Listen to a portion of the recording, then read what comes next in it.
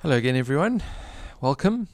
I'm still enjoying your upgrade here, Rob. It's just so much brighter and lighter and nicer. It's not that, as I call it, the poo color as much. But on that dark and gloomy old couch look, yeah, we were talking about depression and anxiety and the differences last time, and I think we had more to talk about around that. Depression, low mood, anxiety, these are tough topics. Unfortunately, as I've said some time back, our kids will in this season, and we are likely in this season to encounter these very unwelcome experiences. And what we've been looking at over the past while is, what on earth do we do as parents? How do we respond? How do we love our kids when they go into, dark spaces, anxious and down, states of mind? How do we help? It's tough. And I want to say, in as much as I'm talking with us as parents about this, I don't expect for us as parents to become therapists or folk who treat anxiety and low mood. I see us more as carers, supporters, encouragers, the folk who are there, if you like, the first line carers. We're always there for our kids. We're the ones who pick them up from school at the end of the day. We're the ones who are with them in the evenings. We're the ones who can comfort them, who can hold them, who can soothe them, who can hopefully every now and again come up with one or two insightful things to say. Ours is a bond of love. Ours is a first attachment. So there's so much that we can do as parents. There's so much in the way that we are with our kids that really is enormous and extraordinary in terms of mental health benefits. But all the same, I don't want to place the burden of treatment on us as parents. I don't think that would be appropriate. And I think there is a time and there is a place. In fact, there definitely is a time and a place for us as parents to call on other folk to step in and to assist us. And I want to go into that territory in this episode. So I'm saying really that we as parents have a tremendous amount to offer. I do want us to feel equipped to turn towards our kids with insight and understanding, that I want us to know how to love them well. I think as well that, in fact, I know from what kids and parents tell me that when we do help our kids through tough times, it does an enormous amount to the bond, that they feel understood, we feel closer to our kids, they feel closer to us. It's really incredible. And adolescents going through tough times, when their parents do start to understand, when their parents do talk to them in depression or anxiety savvy ways, those young folk tell me, I feel like mom and I are closer, or I feel like dad gets me, I feel like I can talk to him. That's a really big deal. So I think that we ought to aim for that as parents, and that's really why I've been wanting to go into this space for us. But again, I'm not saying to us as parents that we have to be, able to help our kids in the sense of treating them for, really sort of clinical depression or clinical anxiety. We need outside help there. Yeah, Robin, I suppose for me, as I think back, there's people who, you become good at what you do. You become an expert in what you do. I've found it so helpful talking with you. I'm talking outside of this podcast about what's going on inside of me and how things are going on inside of me. And I've found it unbelievably useful having your years and years of insight into that.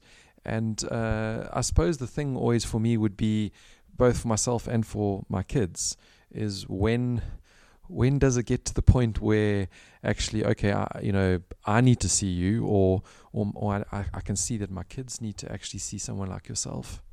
Yeah, it's a very important question. So, I think for me there's a few factors I would bear in mind. I would say that when we notice that either because of anxiety or low mood, or as I've said, both, our children aren't coping. They're not able to do what they used to do at school. they're down and out, they're unable to, to get on with their days. And at home as well, they're withdrawn. Perhaps their eating has changed. They're not sleeping as they used to. They're just not themselves. And for me as a parent, I wouldn't let that go past 4 days to a week, to be honest. So if my child had hit a real crisis, maybe there'd been a bust up in friendships or an issue, a setback, a problem, a loss of a friend, heaven forbid, but unfortunately these things are happening, a family member. So we all go through these crises, and I would stay close and have a look and see, how's my child doing, as we do, I think, we monitor, we have a look, and we get normal reactions to these horrible, setbacks and painful times. And I would have a look at that, but I don't think I would, as a parent, go beyond 4 days to a week where my child was out of sorts for that length of time before calling in outside help, be that a GP, a general practitioner from the medical side, get his or her counsel and advice, and a psychologist, a mental health worker who understands the dangers, the hazards, and ways of helping young folk steer away from them or around them. So why 4 days to a week? I mean, what are you worried about if you don't do that? I think the thing that I'm looking for is that it's normal and acceptable for all of us to go into states of distress or into states of dysregulation where we're not ourselves. We've been badly knocked and we need time out. We're not coping. So if it was that I'd lost a family member, I think I would definitely not work for a good few days. I'd be down and out. I'd be, just not well, actually for probably quite a long time. So I guess what we're looking at is now a reaction where my child is stuck. They're not able to recover from that in a way that I see. They're able to re-engage with the world, they're able to pick up again, if you like, get back on the saddle, for want of a better phrase. So it's that type of idea. Is my child able to re-regulate? Is my ordinary parenting enough to help him to regather himself, reorientate himself, and get on with the demands of his life in a way that I know, Mike, I've come to know, look, he's looking okay. And I'd obviously ask him, for goodness sake, but I'd want to see that he's recovered within that time. Beyond 4 days to a week, some folk would maybe take it a little longer, but I would say there's no need to wait. Some folk might say give it 10 days, but for me, a week or so, and I'd start to think I'm going to at least get outside counsel, even if my child doesn't necessarily see someone at that point, but I'd want to know, what do they think? And Rob, would you say, one of the other things that's been interesting for me to note with my kids, even though they're little, is that an outside person, whether it's a sports coach or a teacher or so forth, I can be saying something and yet if someone from the outside actually starts to engage and say something, it often also it just holds a lot more sway and a lot more engagement. Unfortunately, at times, not all the time, but I suppose for me, I've seen how useful that is. Has that been the case for your kids? It is like that. I'm smiling while you're saying that because I think it's very common that our kids, particularly as they get older, will hear things that we've been saying or we think we've been saying, and then someone else says the very same thing, and our kids come back and say, yeah, well, Uncle Jed says I should do this. You say, yeah, but I've been telling you that, but some are hearing it from their uncle. It had an impact that we couldn't, have. So there is that where our kids can't hear us anymore. I think it has to do with the closeness of the bond in many ways that, particularly as our children get older, they kind of heard it all before from us, and we think we're saying something new, but they somehow don't experience it that way. So there is a newness to outside input. There's an objectivity to it, and also for kids, it's a cleaner space for them. They don't love other folk the way they love mum and dad. So it's less emotionally fraught, or the depth isn't there, and that actually can free our kids up to say things that, or to think about things in new ways, in ways that they can't with us a lot of the time. Yeah, and then Rob, I mean, any advice in terms of, okay, so who do you get in to help? Because I'm going to sort of trudge into some muddy waters here and say a couple things. Like, I've had some experiences with many different psychologists, and I know you're not going to want to engage with, who and what and where, but I've found it interesting. There's some that have been very wise in the way that they've dealt. And I suppose what I'm talking about here is dependency. And I don't know if you are happy for me to wade into these waters, but I found you someone who doesn't create dependency on an outside person. Whether it's a child going to see a psychologist like yourself, and I found that really important because I was involved with children who saw psychologists when I was teaching, and those that didn't become dependent were those that made progress. And those that did. I don't know if I'm making any sense here, but I think it's an important thing for parents to hear because I've seen the importance of it. I think for myself as a father, it would be a big deal for me to take my child to a psychologist. I mean, these are our children, for goodness sake. So, it doesn't get, more sort of closer to the heart than that. So I mean, gosh, and obviously we would think about folk who we think our children can relate to. You'd want to know as well that person's expertise matches the particular issue that our children are going through, and you'd want some local knowledge on that. Usually, other parents are good sources of information around who they've seen, what they've found. I think as well, though, that more and more, folk are able to see and to see if there's a good fit. There's no psychologist who's good for everyone. So all of us as mental health practitioners, we need to stay very humble and grounded. We can't help everyone.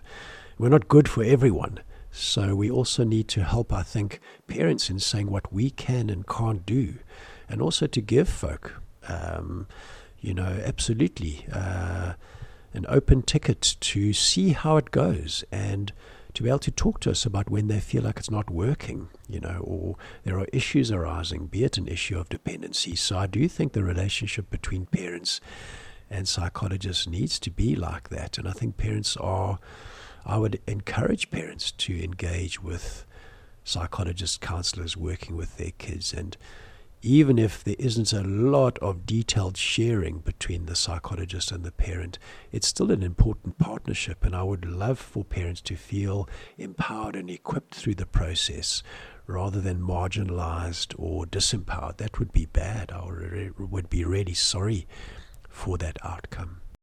Well, I think to finish off, just to say from my side, I can only speak of how helpful it has been for me as a parent to talk with you, Rob, at times, as me as a leader to talk with you. And I think I feel like I'm cheating doing this podcast with you because I'm getting all this wonderful insight and knowledge from someone with so much experience and so much understanding of all of these things. But I think as parents, we sometimes want to be the ones who are able to manage it all, and actually we feel maybe we're letting ourselves down when we sort of say, okay, I'm going to have to call in some help here. And I think if I look at, there's often been situations where I've seen parents leave it too long, and that can actually be really dangerous, and not call in help. That's going to actually just allow this thing not to head down a really terrible route. Would you say you've seen that as well, Rob? So it reminds me of an important point you made a few episodes ago, and that is, so this parenting thing is not easy, and it definitely involves a lot of introspection and a lot of unwelcome surprises or realizations, if you like. So a while back you were talking about how, as we start to talk with our kids about, let's say, low mood or a setback or something they're worried about, well, gee, our relationship with them is suddenly foregrounded. I mean, are we actually, let me rather say it this way, is our relationship in working order? Are we in fact close enough and supportive enough, and do our kids trust us enough to talk with us about their personal worlds? So even at the outset, our relationship is deeply implicated in helping our kids through tough times. And it will include calling in outside help, realizing, if you like, the limits of our ability to parent or to help our kids with their lives. So it probably takes at least a good couple of tablespoons of humility in terms of saying what we can and can't do, which would also imply our relationship with our children. Being open to other folk, letting them actually talk with our kids about themselves, and it's going to involve our relationship with them as well. So for us as parents, I mean, it's a very vulnerable inducing, process. So as I say, I mean, I would be anxious, I guess, in referring my child to a therapist. I would want to know that all the boxes we mentioned so far were ticked, and I would hope that the therapist wasn't too mean about me or too kind of critical of what we're doing as parents, because gosh, we do our best and we're very sensitive about being a good parent. So I do think it asks a lot of questions about us as parents. Let me say that quite often I will find that as I work with a child, I will realize after one or two sessions that they're getting the message from their parents that they need to stop therapy. And oftentimes the parents don't say it, but they get messages of disapproval, if you like, from their parents. And it's not always about cost. It's often around this idea of, why do you need this? What's the point of talking? So it's got some kind of links to diminishing the importance of mental health and the gunkiness of being vulnerable in today's tough world. A lot of it comes down to us as parents, and how we are willing to be vulnerable and humble and teachable and learn about ourselves and the sort of insecurities that drive us, which can affect our kids in significant ways. Yeah, and so then, just to say, as we sort of come close to wrapping up the topics that turned out to be joint topics of low mood and anxiety, I mean, I think we just need to see this as normal. We need to understand this is all of us, in today's world, battling with low mood, at least from time to time, feeling stressed, feeling anxious, feeling overwhelmed, at least from time to time. Well, it's normal. So I think that if we can as parents normalize it, if we can as parents own it in ourselves and become informed and become insightful in our own self-management, our own self-care, including those times when we need to talk to others, and then pass that on to our kids as a way of staying, in the healthy zone when it comes to mental health. Well, gee, for me that's fantastic. And as I said earlier, when we do talk with our kids in these ways, when we are prepared to be open and vulnerable and honest and humble as parents, our bond with our kids grows. They will remember these exchanges, these times, and the ways that we deal with them for the rest of their lives, and also pass that on to the generations to come. So it really is extraordinarily powerful stuff. It certainly is, Rob. Thank you again. Thank you for giving us all this. It is greatly appreciated.